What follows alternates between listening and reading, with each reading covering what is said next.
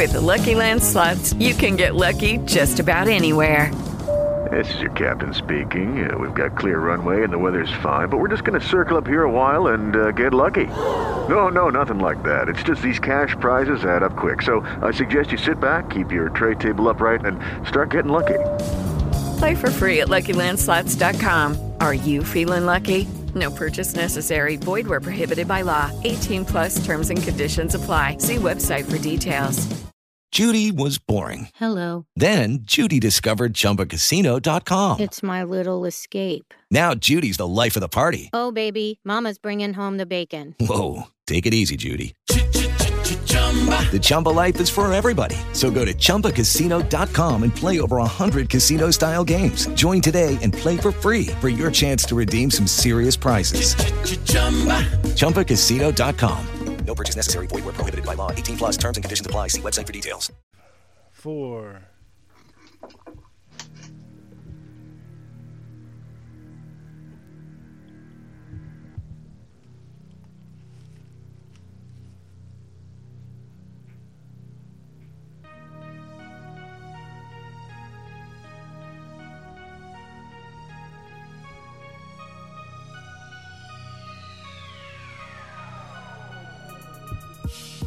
Darkmyths.org and Neopolis Media Group proudly present to you the Lone Gunman Podcast, featuring your host, Rob Clark, where research comes to shine and myths come to die.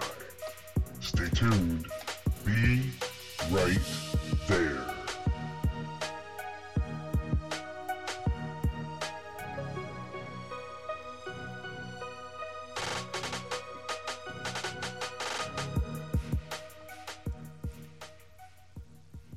What is up, everybody? This is your boy Rob Clark. This is the Lone Gunman Podcast, and this week we are back for part 2 of the Interrogations with Bart Kamp.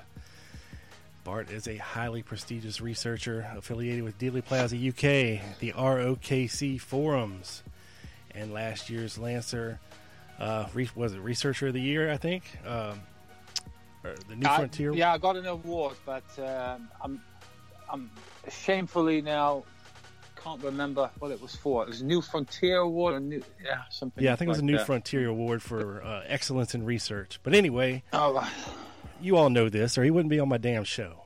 Bart, welcome to the show, my friend. How you doing? Thank you for having me, Rob, once again. And to everybody else listening, thank you also for listening. Actually, I have to say one thing. The Prayer Man movie, I just posted it on Facebook, but those people not familiar with the Prayer Man phenomenon is I uploaded that film yesterday, exactly 2 years ago. It's had just under 108,000 views, which roughly comes down to about 1,000 views per week, which I'm quite chuffed about. Yeah, that's awesome. You know, you got to ask yourself, like, why do people go to seminars when they basically can just put something like that on the internet and it gets listened to as such? Yeah, I mean, you know, I know seminars have got its benefits as well, of course, through networking as such. But when it comes to an audience and trying to capture that audience with some interesting stuff, you know, the internet is just perfect for that, especially something like YouTube. I've also promised a lot of times that I was going to do a follow-up. I'm trying to work on it. It's just that when I put that whole thing together 2 years ago, I did like 3 weeks, and I worked 80-hour weeks. It was that much work putting it together and record it and so forth. So I'm not really looking forward to doing that again. But therefore, I'm doing it in shorter installments. I'm trying to do 50-minute movies instead. So, for instance, the Second Floor Lunchroom Encounter will probably have about 4 or 5 segments of 15, 20 minutes each, and gradually just make them and release them as such. And it's the same with the Interrogations. Well, as you know now, the Interrogations is being done in 2 parts. The first part we did and was released 3 weeks ago, and was mainly about the participants of the interrogations, who was there, what did they say, what's available, and so forth.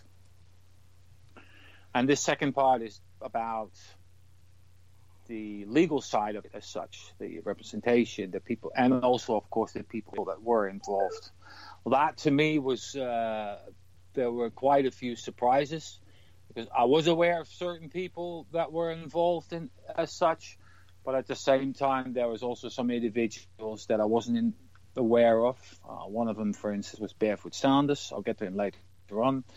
And I also was given quite a bit of documentation in the last few months. One of them was Malcolm Blunt. He gave me a few documents that were incredibly interesting and were relevant to that essay. For those that don't know, the first version of the essay came out early September, alongside the third update to the second floor lunchroom encounter, which never happened, but that aside. And I am working on an update. I don't know when the update is going to be ready. There's about 30 extra pages in it. It's mainly documentation and photographs. There's going to be some extra chapters in it. And either I'm going to release it just before Christmas or early in the new year. I don't know. When I feel and they can find all that on prayer-man.com. Exactly. When I will release it, you just go to the diary section and you'll see the link to it. It'll probably be posted through my website, but the Dealey Plaza UK website will mirror it as well. So there's no problems with regards downtime out of my site or their site. My site gets hacked quite a lot. There's quite a lot of hacking attempts to bringing the site down. Whether that's, I don't know why, but, you can see that it's suspicious or not. I just see it as a nuisance, and this is arming myself against that nuisance by mirroring the documents or the important papers, basically, as such. So. Always good to do. So it's just handy, and it just needs to be done, in all honesty, especially in this age. It's all what we read about is that people and companies get hacked all the time. So, I spend a lot of time, as I said in the last interview, I was in hospital in the summer for 3 months, and it was practically the only thing I did was spend time on that paper. And there's also the reason why it became 300 pages. So it's quite a bit. So let's just talk about the legal side of Lee Oswald. There is quite a bit of documentation about that in a way. Some of it is utter rubbish, and some of it is incredibly valuable. Now, I leave that to the reader themselves to picture themselves what's right and what's wrong, and what they believe in, what they think is just an administrative oversight or a willful attempt at being deceitful. But I think the most important part of it, when you're looking at this stuff, when this happened in 1963, is you have to put it in the context of 1963. You don't look at it through 2017 eyes. You look at it through 1963 eyes. Yeah, and how justice legally, things were a little different back then too, as far as rights. Yeah, exactly, rights, but also which I basically brought up in the first episode in part 1, is about how they were basically interrogating. And this was all done, a lot of it was just done by either word of mouth or just making a brief summation of notes, which basically weren't even live notes. So this is, for instance, evident with Will Fritz's notes. They weren't taken during the interrogation. They were written down after the interrogation. And in the paper itself, it also shows that basically, it wasn't a man of making notes or recordings as such. But then again, nor was the Secret Service, nor were the FBI. The FBI, for instance, wrote things down in a notebook. And if you look at Hosey's notes that are reproduced in the paper, it's very incoherent. It's got, the next sentence has got absolutely nothing to do with the sentence before. And FBI procedure back then was that the handwritten notes were going to be typed up, and that typed up affidavit or report would be signed, and then those handwritten notes would be destroyed. That was basically the procedure, the process of the FBI as such. Dallas police or what's his name, Harry Dean Holmes from the USPS, they basically just did everything by memory. So when they were in like court, they would just do it from the top of their head, which is unbelievable. You can't even imagine that these days, that somebody like a police officer would just say, well, that's what he said to me, and there's absolutely no record present, or there's a really small scrap of paper with a few notes on it. You just can't imagine that at all, like in 2017 and stuff. Yeah, I mean, well, now these days, everything everything we have recorded today, because they did not record it on the audio. Yeah, I mean, yeah, a lot of people find that suspicious as well, and it isn't, because nobody recorded it. And in hindsight, there was talk about it. Yeah, maybe I should have done it, this, that, and the other. The Secret Service said the same thing. What I didn't know, and it was only during the investigating this whole matter, was that for Sorrells, for instance, I should have wired myself up when I went in, blah, blah, blah, blah. And he got to talk to Oswald on his own after Fritz had this first go at him. And he basically interviewed him in a corner in Fritz's office, not particularly in the room where he was being held. It was just outside in the office itself. And he just spoke to him as such. And he didn't record it at all. And from the paperwork that is shown, that was discovered by Helmer Reenberg,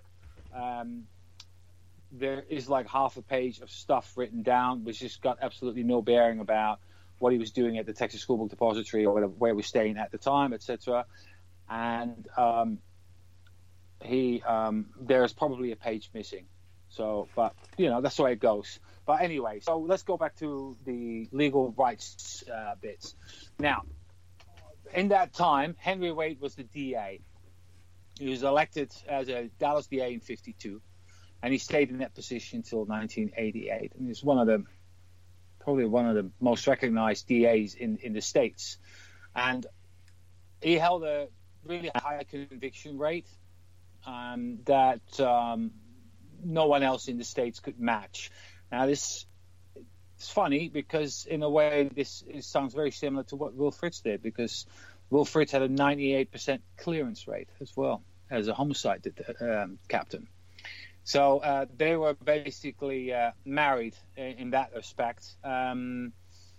Will Fritz has been in a position in Dallas as a captain also for many decades.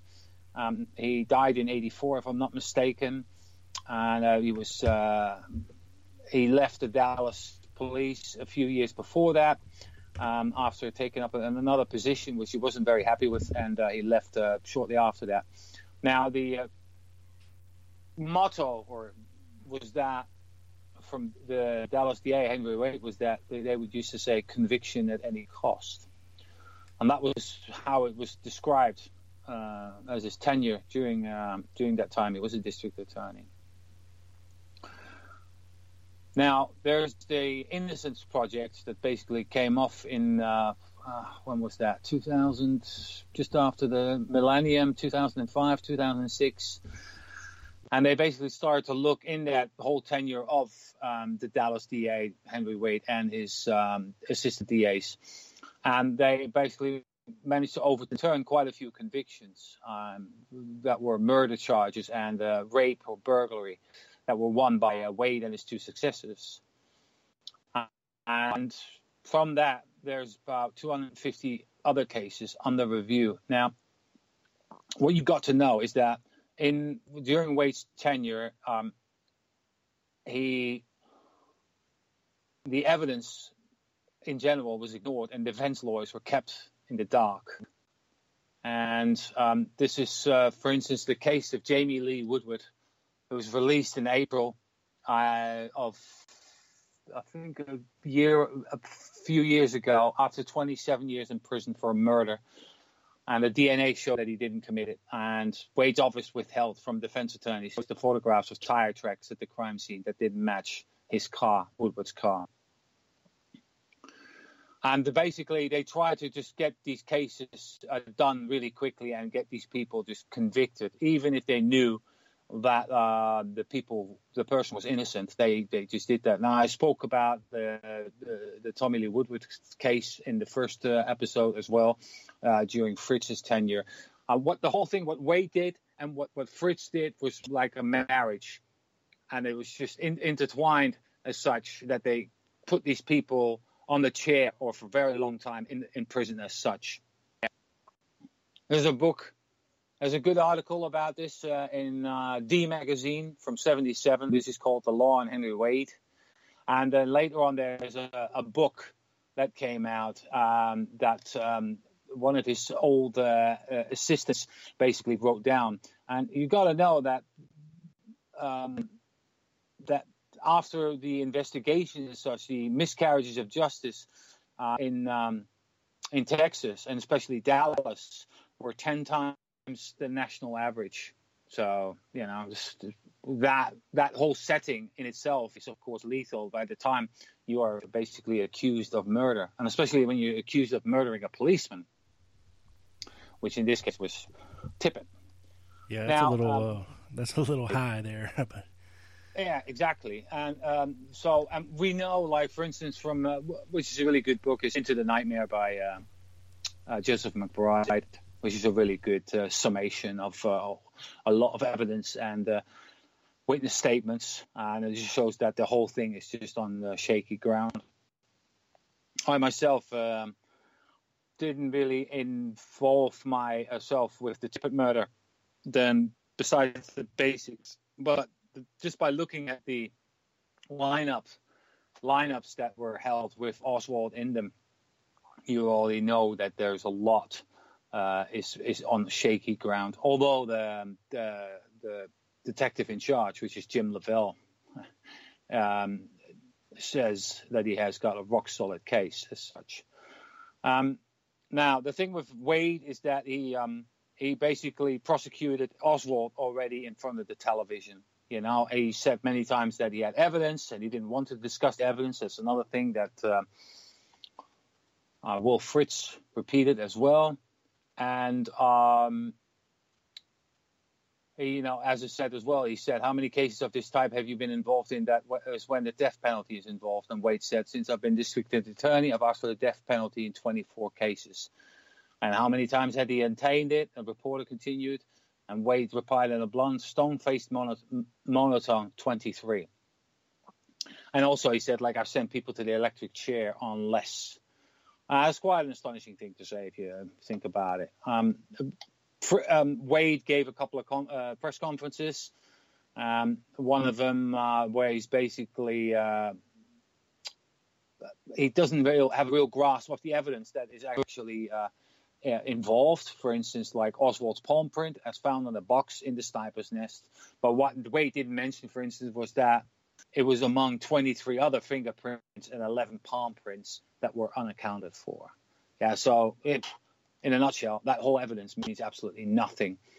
Then, of course, the rifle is discussed, the backyard photos he mentions, the package. The list goes on with a lot of so-called evidence that can be disputed one way or another. We know all this from, this has been discussed left, right, and center by everybody who's researching this stuff when it comes to the rifle, when it comes to the package, and so forth. We know that Bill Fraser is not a very steady witness as it comes to that.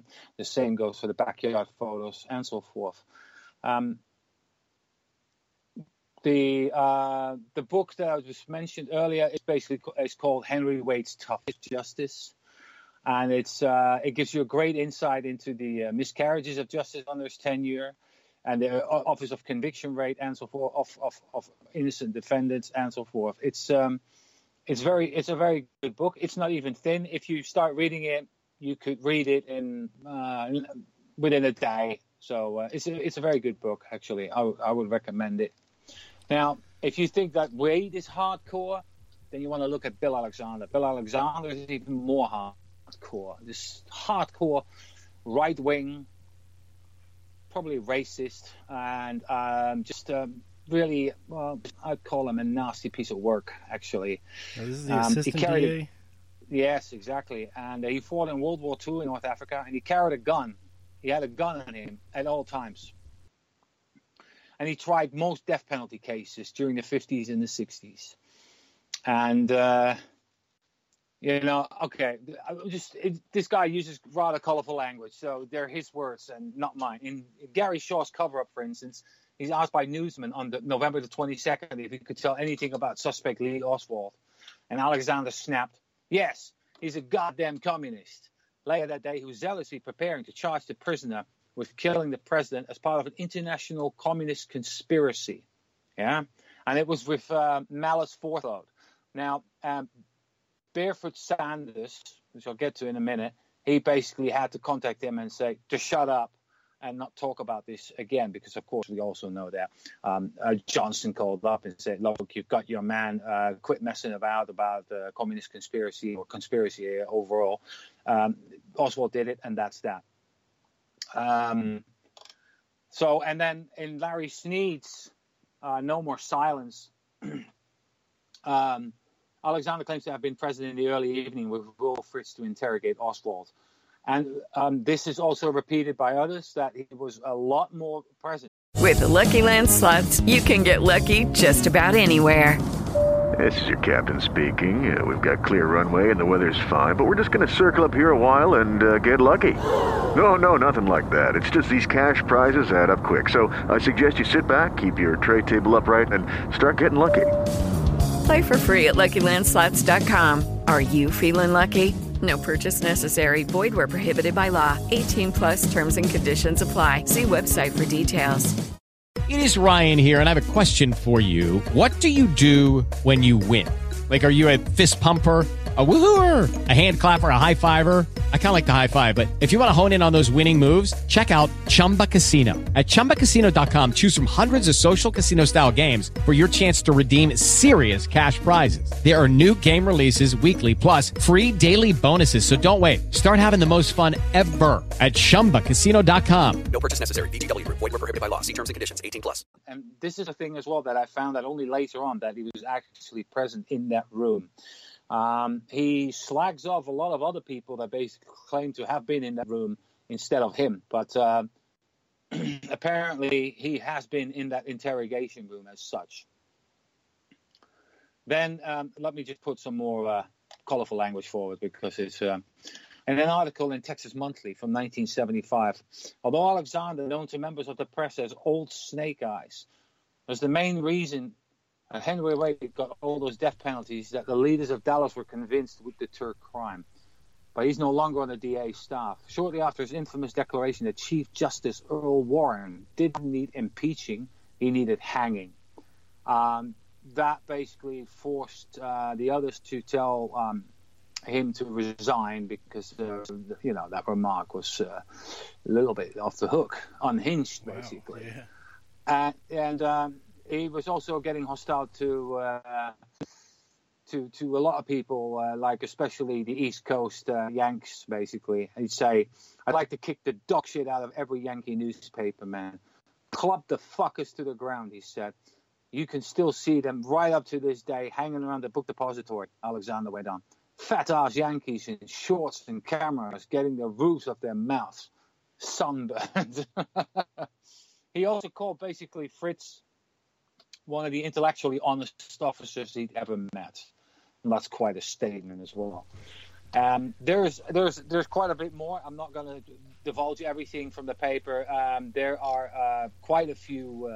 I added an interview, which is very colorful. And I'm still going to do some more research on him. But that guy should have never been in a position of that kind of authority as he was, basically being able to send people to the electric chair as such.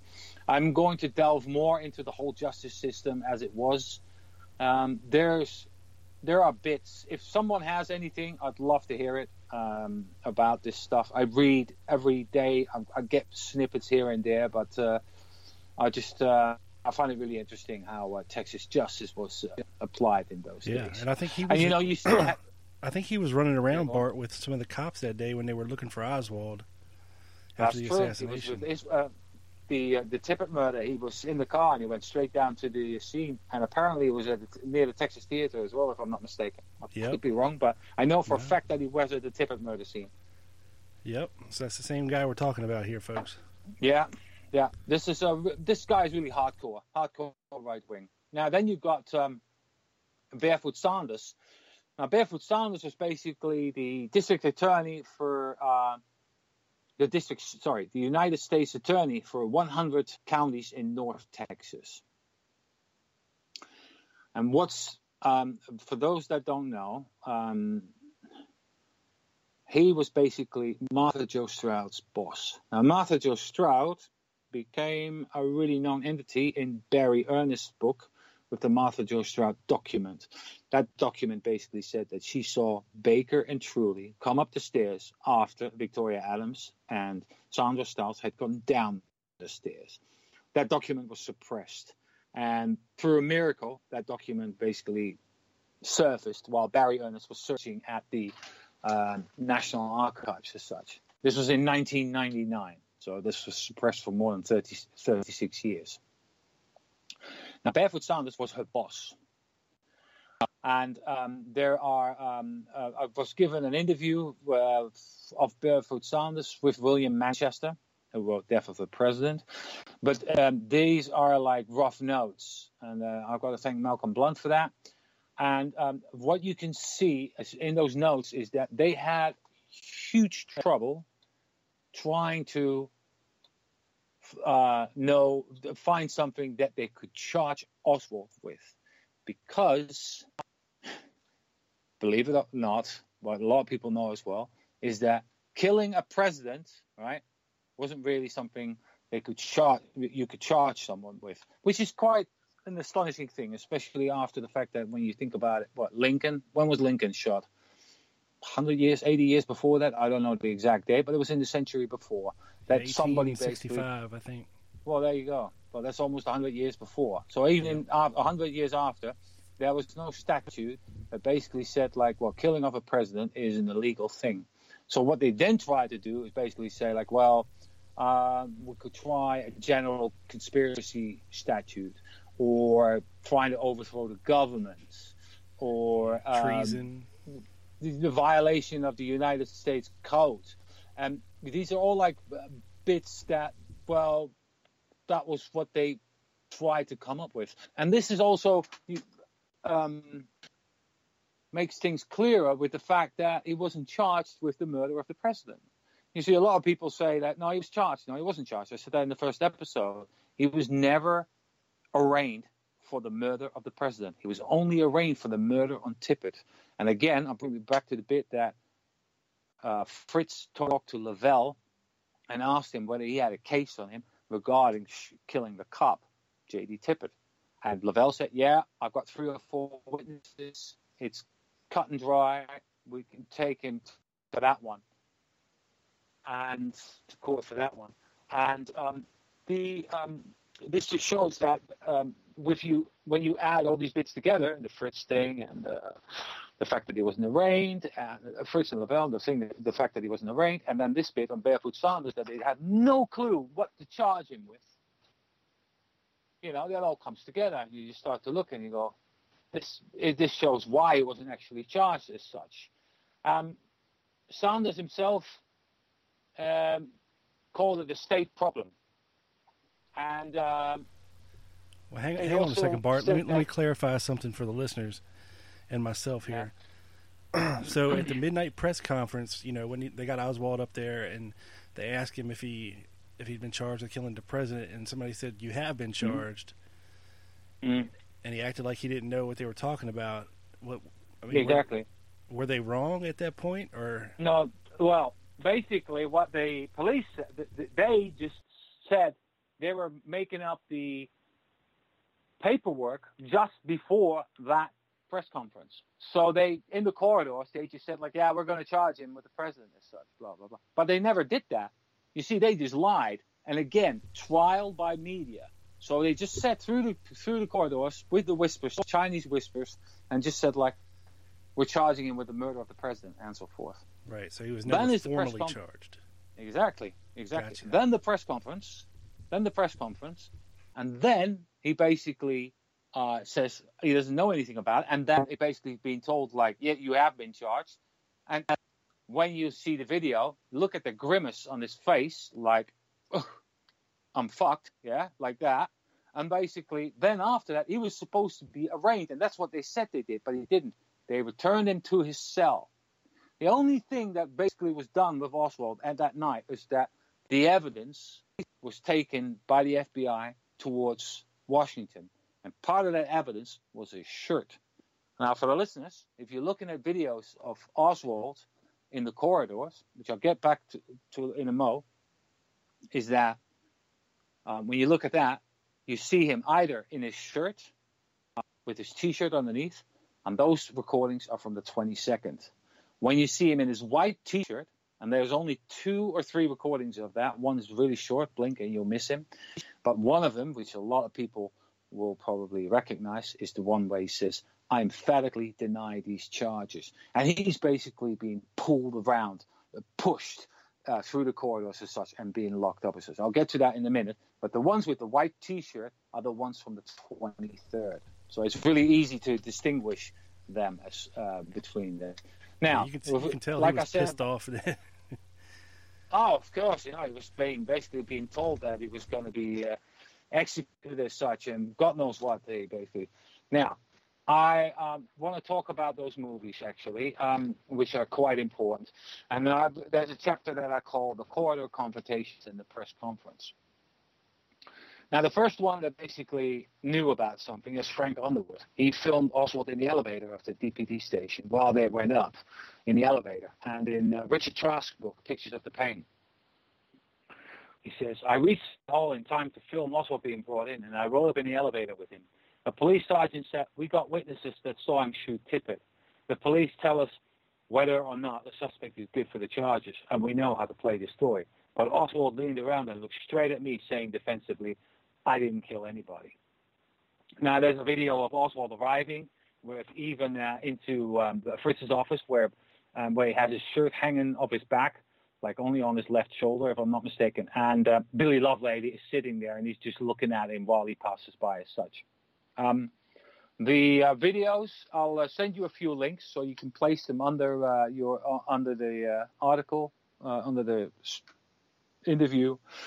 And they're basically asking, like, whether he killed him. I didn't shoot anybody. Do you have a lawyer? No, I don't, and so forth. And there's quite a few videos of that. There's also videos without sound. I don't know why, but there are shots of him where he's basically escorted through the corridors. Now, this is one of the biggest things that you've got to pay attention to, is the fact that on the 22nd, the world press was there. I mean, of course, the locals were there in the afternoon when he was arrested, and a correspondence as such, international correspondence as such. But, of course, during that day, people flew in from wherever to capture what was happening. Now, everyone was allowed in that corridor. You know that. You can see that. There's up to like 100 or maybe 200 people standing in that corridor filming away with huge cameras and so forth, and microphones, and photographers, of course. And you can see the difference. On the first day, you see in the footage that he was just escorted, but he was talking all the time. He said all the time, I don't have a lawyer, I didn't shoot anyone, and so forth. And that changes on the 23rd, because then he's basically being rushed through the corridor. Much faster, much more police are surrounding him, trying to prevent him from talking, and so forth. That's a massive difference, because the cops, of course, have learned that he talks too much, because he keeps saying, I don't have a lawyer, I'm looking for legal representation, and so forth. And this is now the main bit, is the fact that Oswald, during the press conference, also, of course, asked for legal representation. If I'm not mistaken, 3 times. I think he did. He asked for someone to come forward. Someone to come forward. That's an important sentence as well. In the actual statements from Fritz and all the others, they keep talking about John Abt. The name John Abt comes out in statements from them, but those statements are made after Oswald's been killed. The name John Abt doesn't come forward until a man called H. Lewis Nichols, who's the Dallas Bar Association, I think he was the president, does an interview in the corridor. Now, he sees Oswald on the 23rd around, I'd say, between 5 and 6 p.m. And then he basically is being asked by Jesse Curry, Dallas Police Chief Jesse Curry, to do an interview in the corridor. I'll also put the link towards that. In that bit, the name John Abt finally comes out as such. You see, when the Dallas Police starts writing all these reports, they make it sound it's on the day itself, like on the 22nd. But it's rubbish. Utter rubbish. It doesn't exist because, first of all, the press conference, it shows he asked for someone to come forward. Whereas they made it sound like, no, he wants John Abt because he's a famous communist defender. And two is the fact that, hold on, let me just think, because I just lost my train of thought here for a second, is that the fact that they basically wrote these reports much later afterwards, and they made it sound as such. Oswald asked for someone to come forward, and according to the police, secondly says, if I can't get Abt, I'll ask for the ACLU, the Civil Liberties area. Now, in Dallas, there is the DCLU, which is a division of the ACLU as such. Now, the guy that is involved with that whole thing, the DCLU, is a man by the name Greg Olds. Greg Olds is still alive. I think Greg Parker talked to him. But when the questions became a little bit too sharp, he did a runner. And I wouldn't mind talking to him. I might give him a call someday. And I've managed to get a hold of a lot of files and a lot of correspondence by Olds. And basically, Olds, excuse me, gets a call during the day on the 22nd. Now, who from isn't really clear. This is the problem. And they go very late in the evening. They go to the Dallas police. Now, one of them is Olds himself and another guy called Greer Raggio. Talking a fair amount of detail about him, but they're going late in the evening, and we're talking like 11 o'clock. Now, first they go and try to get hold of Earl Cabell, the mayor of Dallas, and they have no success with that. And then they meet with a professor named Charles Webster. Now, Webster himself was a lawyer, but he was there practically most of the day. So it's a bit of a question, why didn't he offer any help regarding legal representation for Lee Oswald? Nobody knows. It's an enigma. But Olds and Raggio, they meet Charles Webster, and they meet him outside the office of Captain Fritz. Fritz takes them to see Captain King. Now, apparently there's 4 guys within the Olds group. I so far have only managed to identify Olds and Raggio. I don't know who the 2 other guys are. So if I do get to talk to him on the phone, that's one of my main questions, to find out who, besides also who called him as such. Now, they meet Wade as well about 10 minutes prior the midnight press conference of Oswald as such. And the problem is this. Olds thinks like the whole thing is taken care of because that's what Captain King and Wade say. He doesn't want to be represented by anyone. And this is in direct contradiction of Oswald in the corridor saying, I haven't been seen by anyone. Now, the problem, I'm represented by anyone, and I would like somebody to represent me. And here's the funny bit. Olds is satisfied with all that, what Wade and Captain King tell him, Glenn King. And then he goes to the press conference. And this is the funny bit, because at that press conference, he says it 3 times that he would like to be represented as such. And Olds doesn't do anything about that. That's really odd. I don't know why. Maybe he got his facts wrong, but when he said that he basically thought it was all right before the press conference because he spoke to Wade as well, that he didn't want representation. And then sees Oswald during the press conference, where he says that 3 times that he wants to be represented by someone, that's a bit odd. The other thing is that if you want to be represented by the ACLU, you need to be a member.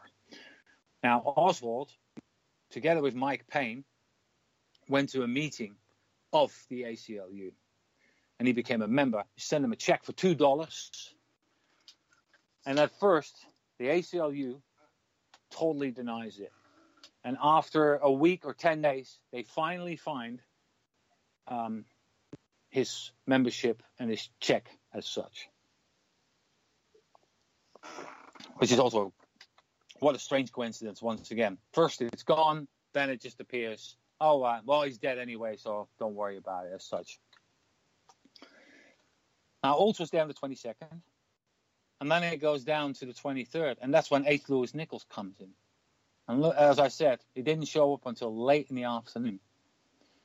He was the president of the Dallas Bar Association, and he was no criminal lawyer. And if you see the video, he's like, well, I'm a criminal lawyer. Well, of course, you know a lot if you are the president of the Dallas Bar Association. And on top of that, he basically feigns disinterest. When you read the Warren Commission testimony, when you see the video, and there's also a video of him that was taken about 10 years ago. I put the link into the paper as well. And it just shows like, well, I'm not really interested as such. Really odd. Again, definitely a person to look into. And especially I urge you to watch the video where he talks to the press in the corridor. And he's got Jesse Curry standing next to him. And at some point you see Jesse Curry moving away from it as well. So it's like, oh, well, you know what? He's done his job. He's mentioning what I want to know as such. And he basically slides out of there, away from the whole thing. Then there's, of course, the matter about the phone calls and who he called. You've got, of course, Grover Proctor's work. I didn't add it into the first. With the Lucky Land Slots, you can get lucky just about anywhere. This is your captain speaking. We've got clear runway and the weather's fine, but we're just going to circle up here a while and get lucky. No, nothing like that. It's just these cash prizes add up quick. So I suggest you sit back, keep your tray table upright, and start getting lucky. Play for free at LuckyLandSlots.com. Are you feeling lucky? No purchase necessary. Void where prohibited by law. 18+ terms and conditions apply. See website for details. The version, it's going to be added in a second. I don't know what to think of it. It could well be true. At the same time, it could be a total fugazi. It's a compartmentalized issue, and not many can back up what's happening. We don't know the officers who were in there, who disconnected the call, besides the 2 ladies that took that, the telephone operators as such. It's a bit of a strange one. I want to believe it, but at the same time, it's one of those things where there's no backup in any shape or form that puts this down as something that really actually happened. There's the slip as such, the telephone slip, and I just, it's a photocopy and it's been smudged and so forth. So again, I wish I could see a clearer copy as such. So now that brings us to also the phone calls he made. One of them we know for a fact is towards Ruth Payne, and he rang her at 3:30 or 4 o'clock on Saturday afternoon on the 23rd, and even that as well, Mrs. Payne was not interested in helping Oswald at all. I think she had a serious dislike for him, whether that is because of jealousy or the fact that he didn't treat Marina correctly, I don't know. But it just shows that Mrs. Payne didn't have a lot of interest in helping him at all, didn't bother. And I've chopped out some of the evidence, the statements that she gave for the Warren Commission to Albert Jenner. And just make up your mind yourself when you read it. You just see that she didn't give a toss. Now, John J. Abt. John J. Abt was basically a lawyer who was defending communists. And of course, I bet he had a busy job in those days, and especially after the McCarthyism just finished. And, a lot can be said about John Abt, but I've tried to figure out basically what happened in that weekend.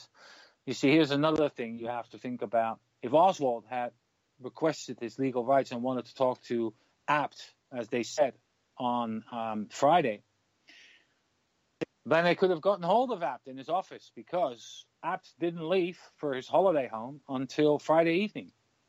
And that's when the press started to get hold of him, they say, on a Saturday morning. And, of course, they couldn't get hold of him. But then they found out where he was living, where he was hanging out in his holiday place. And they got hold of him. And he, of course, feigned, didn't have any idea what they were talking about as such, because nobody bothered to call him from the Dallas police as such, or even Oswald himself. You see, Oswald didn't get any phone calls whatsoever.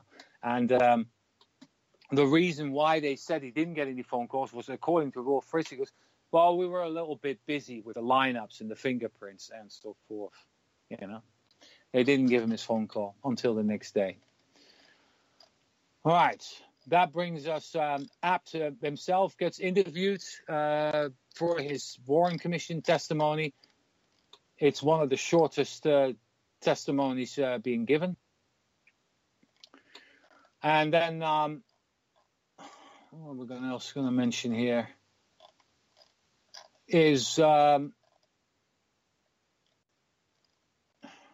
cut it here, Rob, for a second. I need to collect my thoughts. Make a note. So these are all like the main characters that are involved around Oswald and his legal rights as such. But also, what a lot of people have to know is that there were people that did offer their legal assistance to Oswald. And one of these people is Harold McDermott. He was a lawyer from Chicago. And he sent a telegram on the 23rd. And that's after trying through the phone to get in touch with the Dallas Police Department. That telegram has never been delivered to Oswald as such. It was kept quiet. I'll show the evidence. It's all there. And it basically shows that telegram and the services of McDermott are basically never offered to Oswald as such. On top of that, McDermott himself gets investigated big time by the FBI. Again, I enclose all the documents in that essay as such. Now, there's a great article that I posted in there as well, which is from the St. Louis Dispatch of November the 24th. And it's without a shadow of a doubt one of the most important articles to come out shortly after the assassination. And they ask important questions. And they did that also right after the assassination, in light of the Dallas Police Department's handling of the case regarding Oswald's departure from the Texas School Book Depository. They're very tenacious and diligent in their investigation as such. It's unbelievable that that no one else actually did this like this newspaper did. It's the St. Louis Dispatch. And it mentions everything. It mentions the ACLU, it mentions John J. Abt, it mentions H. Lewis Nichols, but it also brings Percy Foreman forward. And that's a name that was not to be repeated by many other newspapers. And he's quoted from the article, and I'll just do this. Authorities are running a serious risk of jeopardizing their case against Oswald by failing to observe his constitutional rights. Officials may already have committed a reversible error in the case by permitting the accused to undergo more than 24 hours of detention without benefit of legal counsel. As grounds for reversal, Foreman stated, under recent decisions of the United States Supreme Court, federal procedural guarantees must be observed even in state prosecutions. Their abridgment, he said, can be grounds for reversal of even a conviction. This is a new law. They could get a conviction in Texas and get it thrown out on appeal. But it takes a long time for these law enforcement officers to realize it. Now, that by itself is quite a serious statement. Yeah. Now, Foreman himself was a criminal defense attorney from Houston. And he ended up defending Jack Ruby, but be it only for a few days only, because he got dismissed by Ruby's family. And General Walker and also James Earl Ray, Martin Luther King's alleged assassin, who felt that he was being railroaded by him and dismissed him as well. So in a way, he comes up with a really serious statement. But if we're looking in real life, what he did, he got dismissed from all these other cases as such rather quickly. It was only like a few days. I find it just interesting that there's observation that it would be very hard for Oswald to get a fair trial and that he was under detention for more than 24 hours without the assistance of legal counsel. And he is entitled to counsel, whether he requests it or not. That's quite an important bit. And this is why they basically started messing around with their statements afterwards. You know, this is, when you read something like that, the lawmen and the lawyers that are in that building, the DAs and so forth, they're aware of that. And that's why they say he didn't want legal assistance. Yet, that's in the statements. Yet we know from the videos that we see Oswald during the press conference, in the corridor himself, basically stating as such that he wants someone to come forward and help him out. It's a really dirty game being played here. And if you just look at the bigger picture, you look at Wade's record, you look at Fritz's record, 98%. What a lot of rubbish. That's incentive for Oswald to die relatively quickly. If they they were informed that, hey, you guys done screwed this up from the get-go, there's no way you're going to get a conviction now, and even if you do, it'll get thrown out, and you're going to look like idiots. And some people might say that basically the Dallas Police Department forced Ruby to kill Oswald. I don't know. There's no evidence for that, and I doubt there will ever be evidence as such. But of course, some conspiracy theorists will put that forward as such. Just an interesting idea, to throw out there. Yeah. Because we know Ruby was hanging around there. We know he was talking to cops, and we know he was good friends, or at least he thought he was, with a bunch of them. So, well, he got the gun from Joe Cody, who sold it to him in a year or 2 years before that. I mean, he got down in the basement somehow. So, yeah, I mean, he had free access. This whole story about how did he get in the basement? Was he let in? I think he could just walk in any time he wanted to. That's the thing. And that's the thing they wanted to cover up, the fact that he was basically so chummy with so many police. I mean, you read the whole thing in the Warren report. It just basically, they do their best not to go deep into Jack Ruby and his affiliations with the Dallas police as such. And the whole thing is also, again, they lie about it. Like, yeah, we knew him. He came around and brought some donuts, and sometimes we kept on checking in his parlor, his strip club, and so forth. Whereas, other people have clearly said, like, my God, it was filled to the brim with cops in there. So, and if he had any trouble, then they took care of it for him. Exactly. They were chummy. The whole lot, whether it's mob or not, these people, these criminals that lived there, they knew the police. And they just basically, were pals practically. Yeah, I mean, I think if anybody could have convinced Jack Ruby to do that, they're one of the top suspects, the DPD, for sure. Yeah, yeah. And also, when you read Seth Cantor's book, what are the two investigators called? Hubert and Griffin.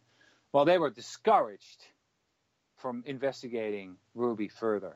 And on top of that, they weren't coming along to the interview that they had with Ruby in Dallas as such. Whereas they were the main guys who were investigating Ruby and the killing of Oswald as such. And they were basically left home in Washington. They were not allowed to come along as such. It's really fishy. So, but, it's the way it goes.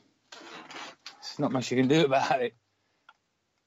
So that's pretty much it. I know it's a bit shorter than normal. There's a lot more to read because the actual paper contains a lot of documentation, especially on Greg Olds. I think I've got about 20 odd pages on him. There's just loads on what they did, and there's all type reports of all kinds from him. And there's some really good newspaper articles as well. And to read the entire paper, we're going to just point people over to where? prayer-man.com? Well, the link is already in underneath the first episode that we did, but I'll give it again, and you can post it underneath. It's the paper is at prayer-man.com, but also at dealeyplazauk.org. Okay, dealeyplazauk.org. Okay. Yeah. Yes. So I'll send you the links, and you can place plus the videos as well, because there's quite a few videos of Oswald in those corridors as such. Okay. Yeah. It's check the show notes. It's unique. Yeah, it's unique if you think about it. When that the press was actually just invited to sit on the couch with the Dallas Police Department and just listen in on what was happening there as such. Of course, for a reason. A part, of course, to show that he wasn't being mistreated. And let's face it, Dallas Police had a record of mistreatment of its arrested criminals, and of course the world press was there, so they wanted to, record everything, and show that Oswald wasn't being mistreated, although he did get hit in the Texas theater. Again, that's another question. I've read something about the other day, was that if Oswald, what was it about? It was about the gun. Well, they say about Nick McDonald. Nick McDonald put the wedge between his forefinger and his index finger and the thumb that came between the hammer and the bit the bullet is. Yeah. Right. But at the that's the most famous story, that he hit him and then he tried to get his gun out, and he basically and then McDonald put his hand in between the hammer and the gun itself, so he couldn't fire. Yet at the same time, the same shell showed a dent in that basically was a misfire. So what is it? Did he put his hand in between, or was it an actual misfire as such? These things. It's just not clear at all. McDonald was a liar as well, but that's a whole different story. Yeah, that's pretty much it, actually. I would say wait for the next update, which comes out either, if I feel like it, just before Christmas, or otherwise just early in the new year. And then I'm going to continue with my third essay. Paper is going to be about the Texas School Book Depository itself.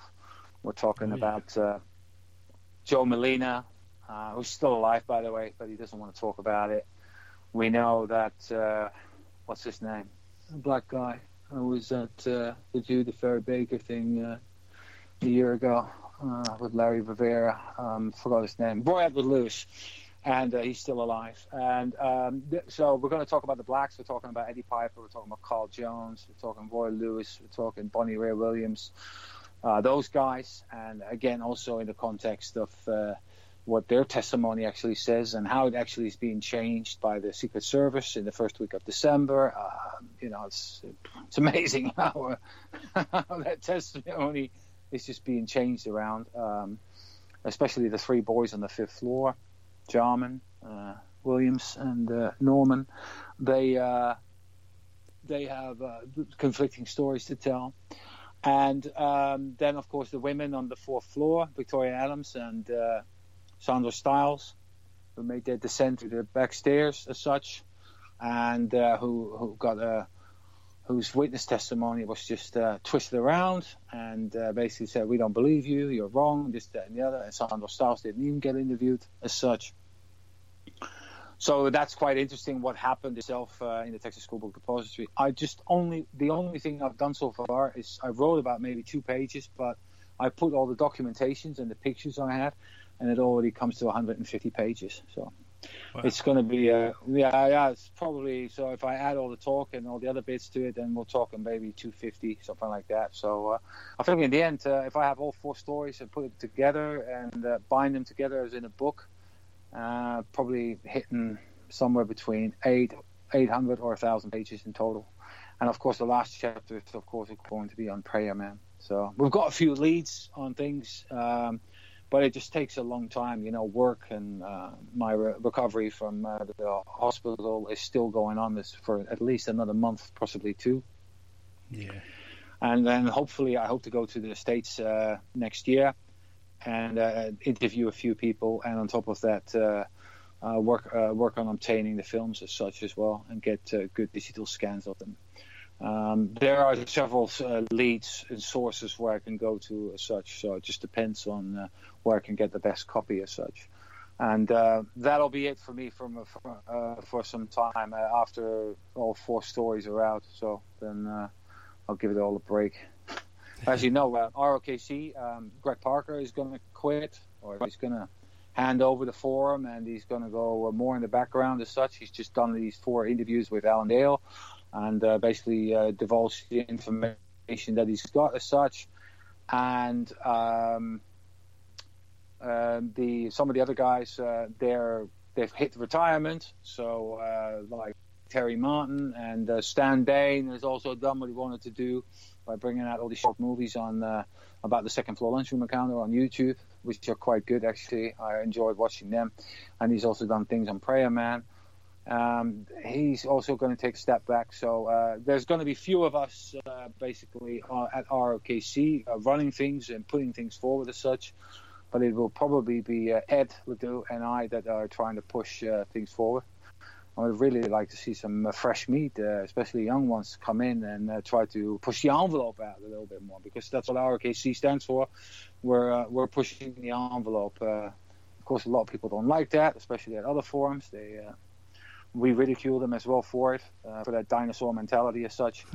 And yeah, they are. They're keep them dinosaurs. So where can folks find the ROKC forum if they're interested in joining you guys up?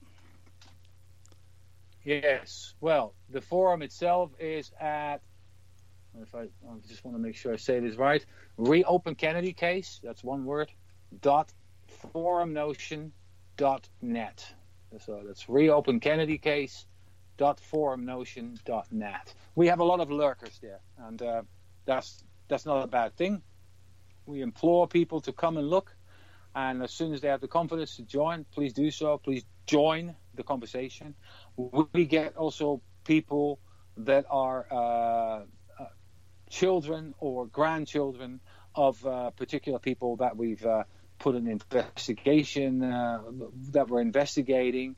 That itself is quite cool, and it's not always very helpful. Sometimes there's really useful information and such. It's kind of cool that because they of course find out that their dad was involved.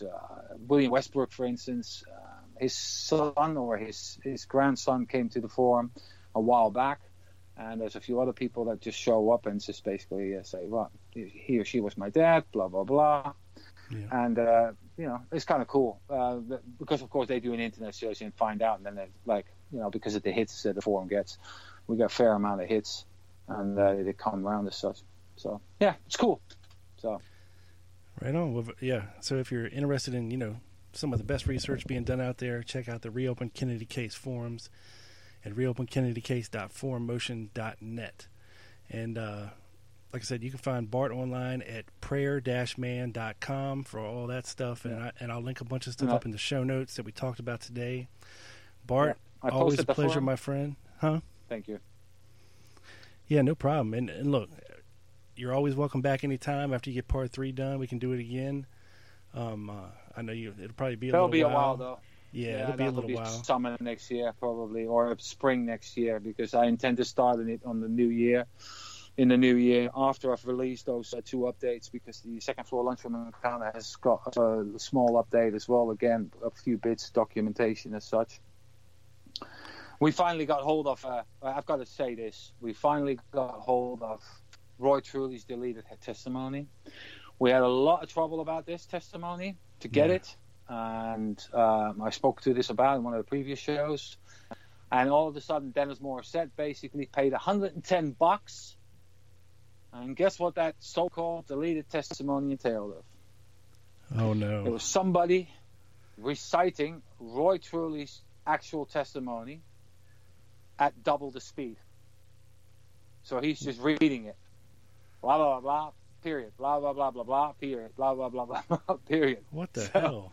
I don't know what the point of that exercise was. And also, apparently, that is the only bit that was recorded as such of one of the witnesses. I just don't know why.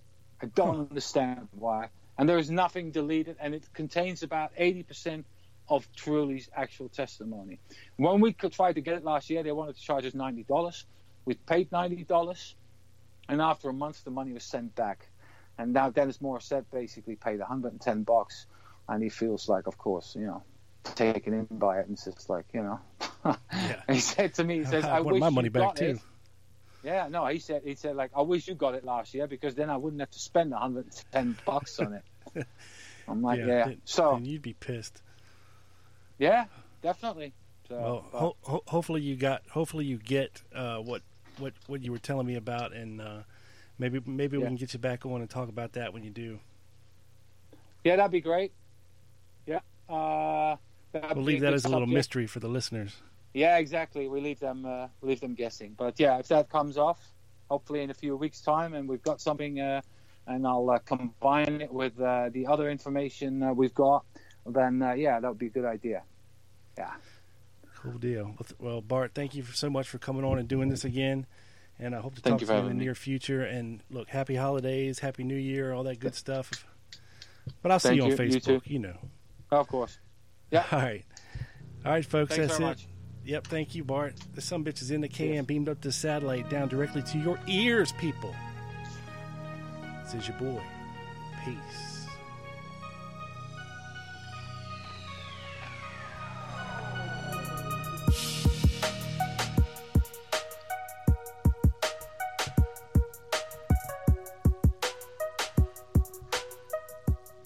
We clear?